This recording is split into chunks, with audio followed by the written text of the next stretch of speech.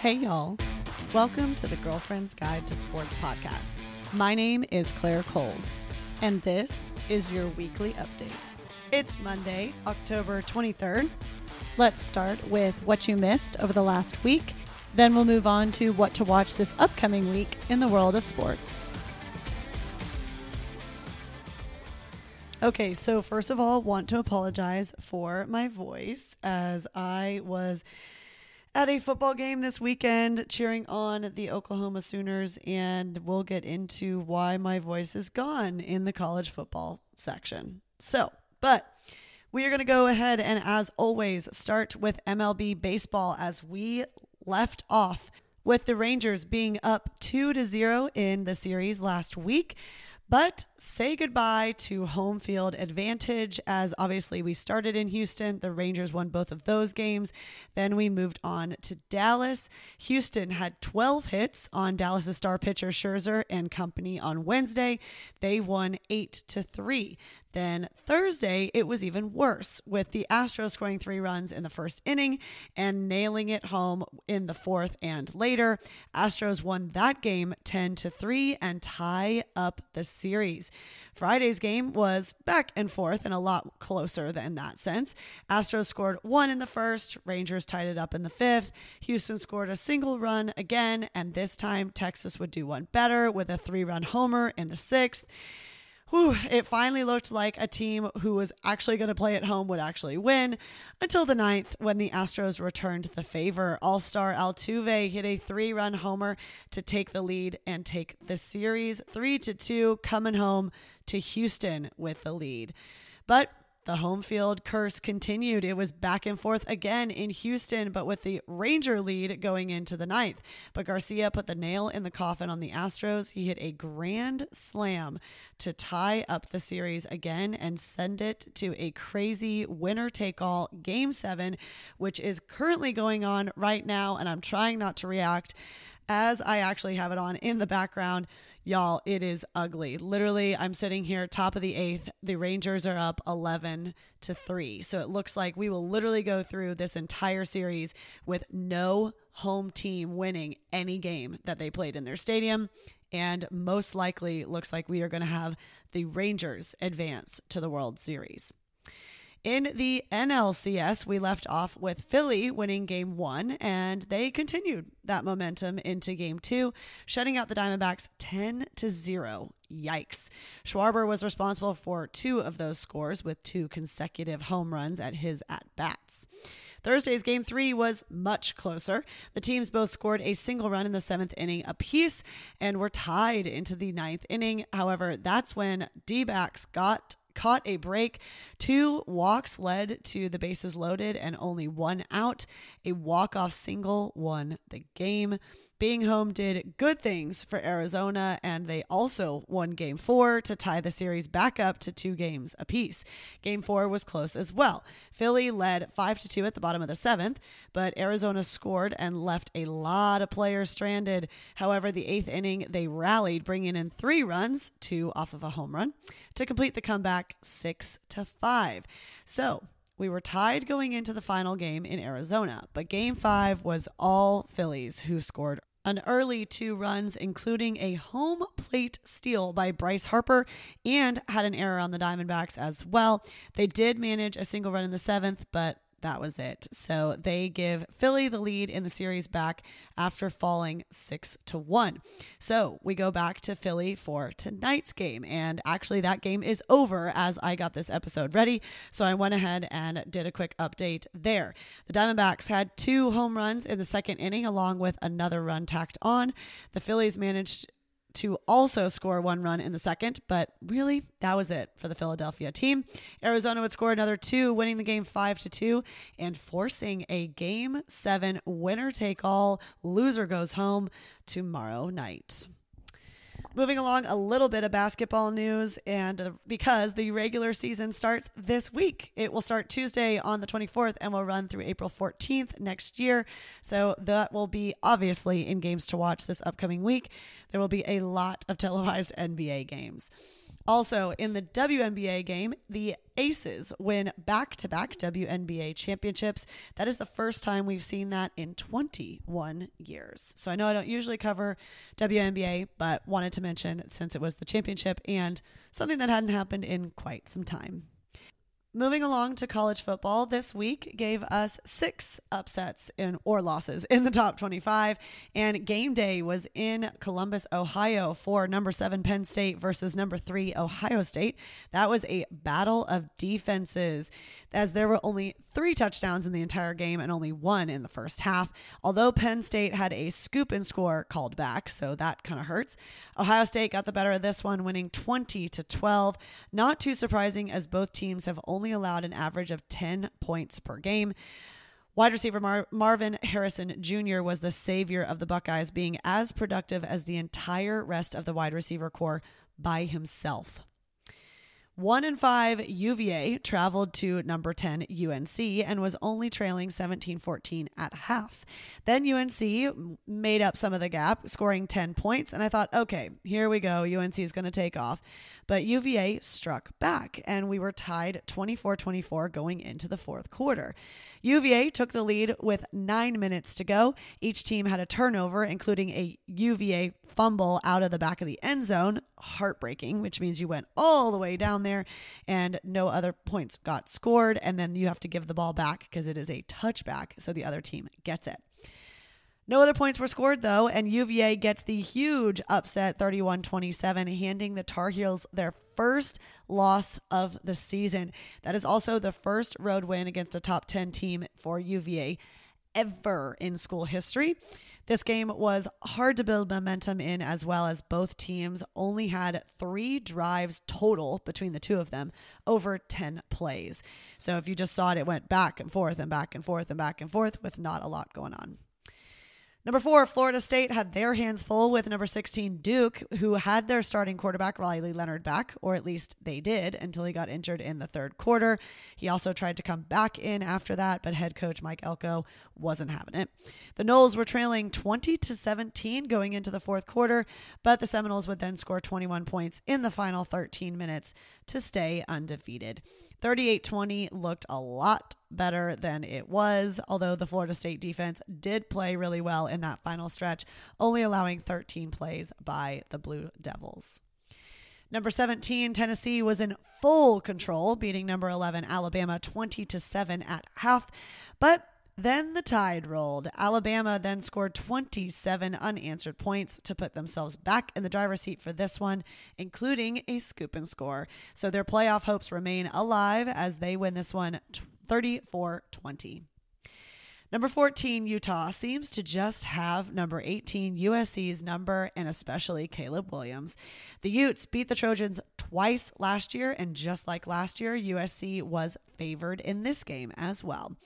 Utah had only allowed 73 points all year long, but had trouble scoring. However, USC's defense is terrible, so this was going to be a really interesting matchup. We were tied 14-14 at the end of the first quarter. Literally no points scored in the second quarter. Then Utah got to 28-14 lead at one point during the third quarter, but fourth quarter was all USC, with the Trojans scoring the go-ahead touchdown off a killer punt return plus a play by Caleb Williams. With just a minute 46 left to go in the game, Trojans led by 1 after a failed 2-point conversion. Again, minute 46 to go in the game.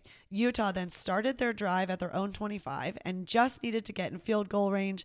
With costly penalties and a huge 4th down and 1, the Utes managed to get to the USC 21 to set up a 38-yard field goal, which the kicker nailed. Utah wins 34-32, and Caleb Williams remains winless against Utah.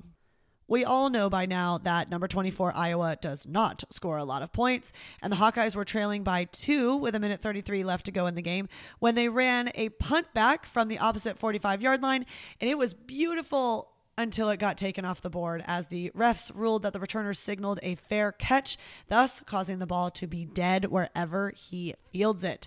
Minnesota claimed their first road win against Iowa since 1999 and did so without scoring a single touchdown. They literally won with 4 field goals. Other major storylines from the week. Number 2, Michigan destroyed their in-state rival, Michigan State, winning 49-0. Number 19, LSU shut out Army 62-0, scoring 24 points in the second quarter alone. Number 25, UCLA handled Stanford with ease, beating the Cardinal 42-7. Speaking of routes, SMU beat Temple on Friday night, and it was the largest road shutout by the team since 1980. Number 9, Oregon played a close game with Washington State, who looked much more like their old selves than last week. The Ducks won 38-24, but Wazoo's quarterback Cam Ward threw for 438 yards. Those were kind of the blowouts, and then a close game, obviously, by Oregon, but again, a rightfully close game. We had a lot of close games that shouldn't have been after teams had big wins previously. Starting with number 5, Washington came off their win against Oregon last week and just came out flat. They only beat Arizona State 15-7, and the Huskies were favored by 26 points. Doesn't help that they had 4 turnovers, including a season-high 2 interceptions for quarterback Michael Penix. They only took the lead on a pick 6 in the fourth quarter. Huskies escape. Number 6, Oklahoma was tied 17-17 at half, but then UCF took the lead.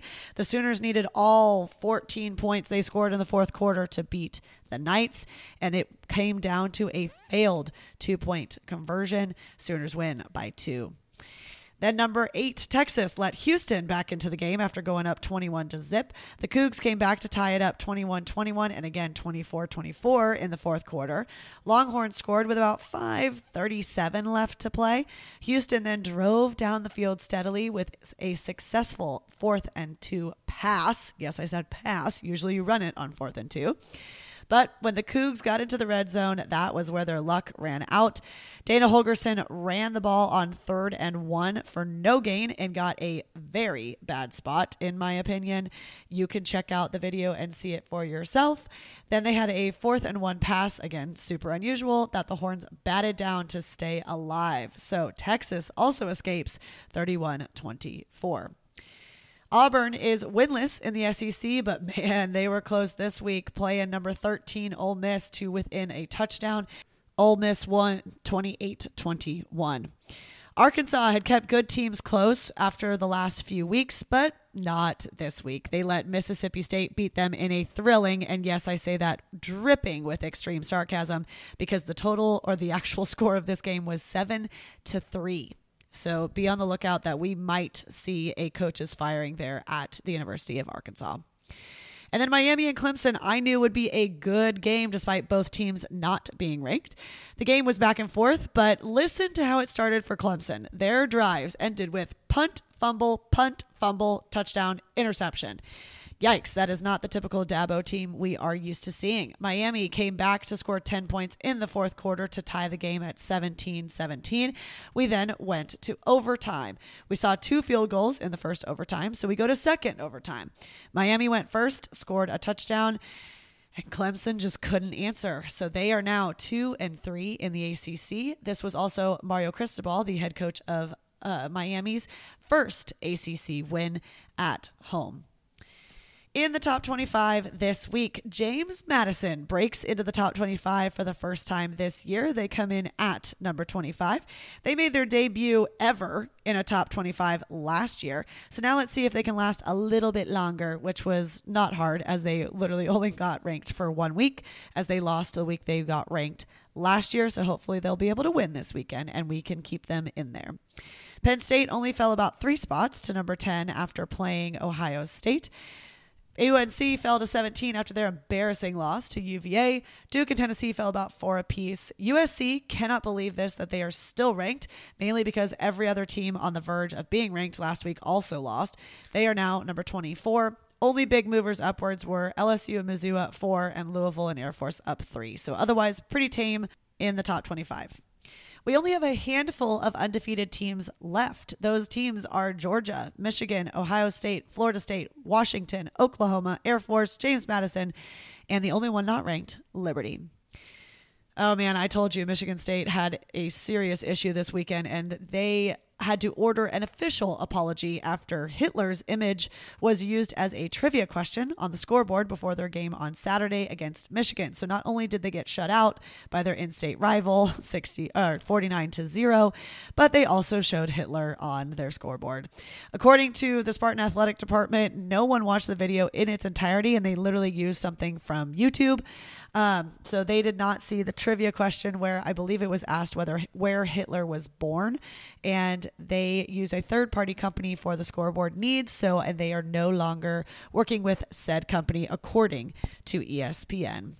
Not a good look for Michigan State, who has obviously already had head coaching issues, now obviously lots of losing issues, and continued with the Hitler on your scoreboard issue. Moving along to the NFL, and this week we had 7 games that were close. Thursday Night Football, not one of those.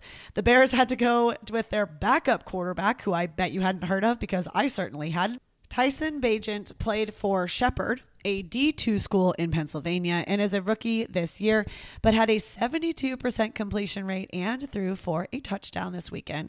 He helped his Chicago team upset the Raiders 30-12. The Browns were also forced to use their backup quarterback as Watson went out just 12 minutes into the game versus the Colts. But that didn't stop the Cleveland team either, as Indy had about 4 turnovers and was penalty-ridden all over the end of this game. The Browns scored with just 15 seconds left and won by 1. The Patriots shocked the Bills, beating the New York team by 4 to give Belichick his 300th win. So congratulations there. The Giants scored all 14 points they needed in the second quarter, but beat the Commanders by 7. The Falcons won over the Bucs in another walk-off field goal. This time was 51 yards to move into the lead of the NFC South. There was also some drama in the Steelers' win over the Rams after a controversial 4th down call. I have linked that on the blog, so you be the judge. In the battle of the bottom feeder teams, the Broncos finally get a win, beating the Packers by 2. The Lions looked like they were starting to be a real threat with 4 consecutive wins. That streak came to a screeching halt as the Ravens routed the Detroit team. Lamar Jackson threw for 357 yards and 3 touchdowns and running for 1 as well. Ravens win 38-6. The second quarter was full of action in the Chargers-Chiefs game, with a combined 35 points being scored between the two. But the Chiefs were dominant, with Mahomes scoring 5 touchdowns, 4 through the air, to all different players. So 4 different players caught his 4 touchdown passes. He also scored 1 on the ground. Tight end Travis Kelce had also had 29 consecutive successful targets and catches, but that streak ended in the fourth quarter of this game. Quite a impressive streak there. 29 is huge, without a drop. Taylor Swift was, of course, in attendance. And it was actually Taylor Swift and Mahomes' wife, Brittany, did this very complicated handshake dance. So obviously they have become fast friends. The Dolphins-Eagles game was 2 of the hottest teams in the NFL finally matching up. The Philly team got the last laugh, though, as they won 31-17. That is a really impressive defensive feat to keep Miami to below 20 points. No other team has managed that at all this season. And finally, in the last bit of news, the Panthers didn't lose this week, but that's only because they had a bye. So we'll see this next week as we have all teams back in action. Moving along to golf, Collin Morikawa won the Zozo Championship in Japan this weekend. This ends his 27-month winless streak, and man, did he do it in dominant fashion. His last win before this one was the 2021 Open, the British Open, for those of you who aren't huge golf fans. Morikawa won his 6th PGA Tour title by 6 strokes in the country that his great-grandparents immigrated from, aka Japan. So it was a special win, familial-wise and winless streak-breaking-wise for Collin Morikawa. And then the team finale of the LIV Tour was decided this weekend at Trump Doral. DeChambeau, as the Crushers finished atop the podium, bringing home the big check of $14 million. They were only leading by 2 shots, which, when all 4 men's scores count, is not a big lead over the Range Goats when Taylor Gooch, who won the individual title last week, put his 18th tee shot in the water. Lahiri played bogey-free on the final day for the lowest round amongst the 4 players on the Crushers. bringing home the win. I actually have in-depth motorsport news this week, starting with Formula One. Max Verstappen won the U.S. Grand Prix in Austin at COTA this weekend, despite starting 6th on the grid. This means that he has won 15 races this season. That ties his best ever with last year, and there are still 4 races to go.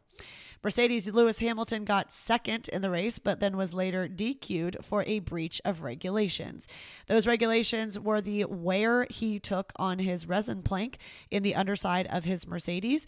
Both Hamilton and Verstappen were mentioning the bumps that were found on the COTA track and wishing it could be repaved before next year's GP. For those of you who are like, why, who cares? That is usually I find Max Verstappen a little whiny, and yet he complained, but Hamilton flat out said, I agree with Max and think that this track needs to be repaved before they come back next year. So TBD if that will be something that the COTA organizers will do, but certainly sounds like Formula One racers are all for it. On the flip side of a very normal winter in Formula One, MotoGP was in Australia and this week at Phillip Island, and the weather was as crazy as the race was. The league actually moved the main Grand Prix to Saturday and canceled the sprint race due to the weather. Apparently, that was all that was needed for Frenchman and Pramac Ducati rider Johann Zarco. He has been in MotoGP for almost 7 years now and has never won a single race until Saturday. He passed his teammate, Martin, who lost the lead in the final lap due to losing grip on his tires just enough to slip off the podium, and he is now falling further behind in the World Championship. But congratulations to Johann Zarco, his first win ever. So the exact opposite of what happened at Formula One. We have a first-time winner on the MotoGP track. Moving along, a quick Olympic news update. The Pan American Games opened on Friday, and Jordan Chiles, the gymnast, was the flag bearer. She then went on to win gold in the team all-around and took home gold in the individual.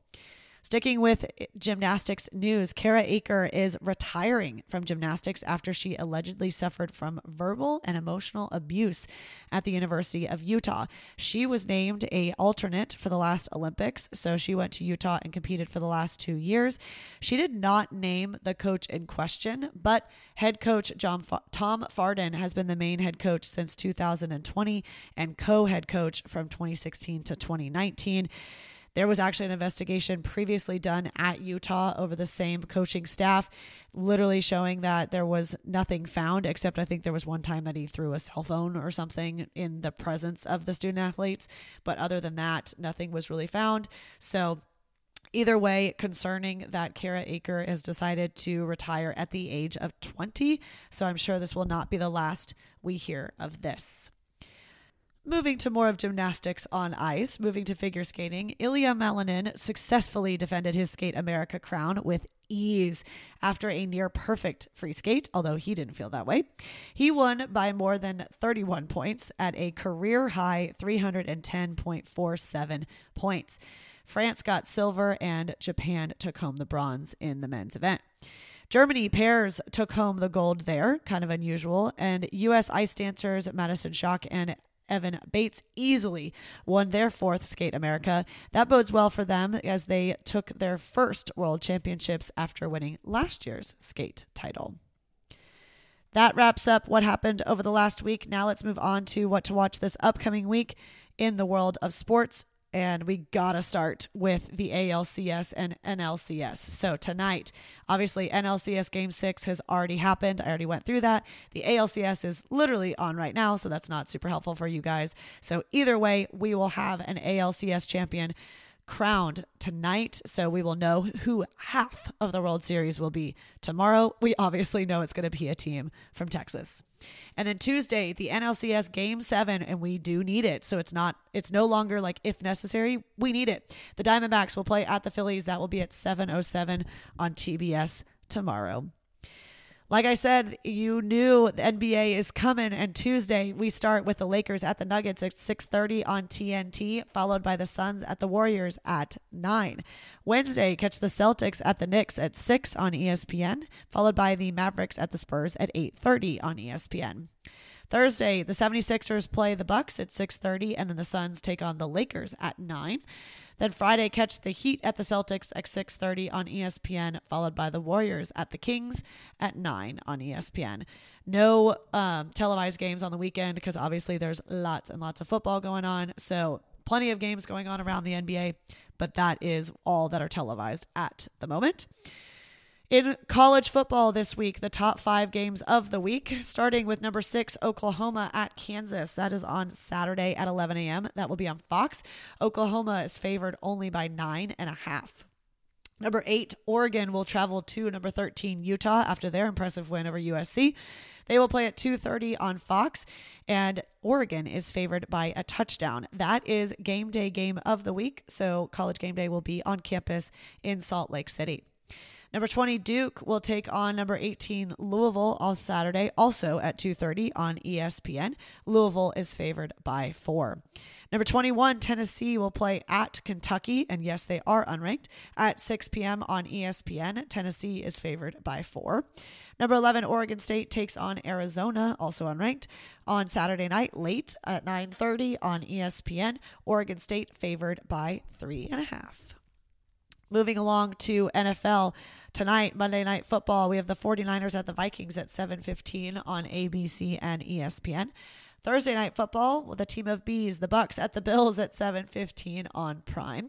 Then on Sunday, we have all teams back in action, so 9 games at noon on CBS or Fox. The CBS games, Falcons at the Titans, the Patriots at the Dolphins, the Jets at the Giants, and the Jags at the Steelers. The Fox games, the Rams at the Cowboys, ought to be a good game. The Vikings at the Packers, the Saints at the Colts, and the Eagles at the Commanders, or the Texans at the Panthers. Let's see if the Panthers can get their first win against a not so great, although improving, Texans team. At 3:05 on Fox, catch the Browns at the Seahawks. There's also 3 games happening at 3:25 on CBS, depending on your geographical location. The Chiefs take on the Broncos, the Ravens at the Cardinals, and the Bengals at the 49ers.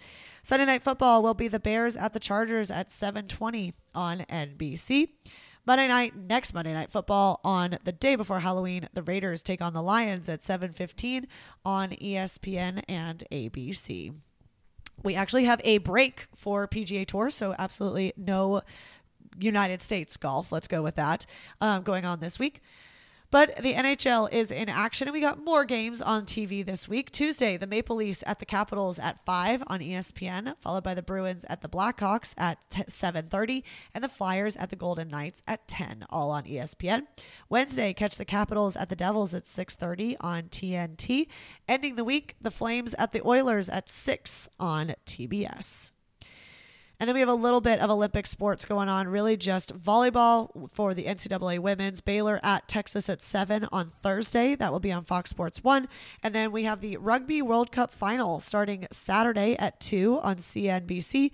And then that World Cup final can be watched on Sunday at 11 on NBC as well. That wraps it up for me this week. Like I always say, check out the blog, The Girlfriend's Guide to Sports, for more stories as well as games and times. As I close out this podcast, the Rangers have officially made it to the World Series. That will begin on Friday, along with all 4 major sports back on TV. You know I got you covered, but I'll catch y'all next week.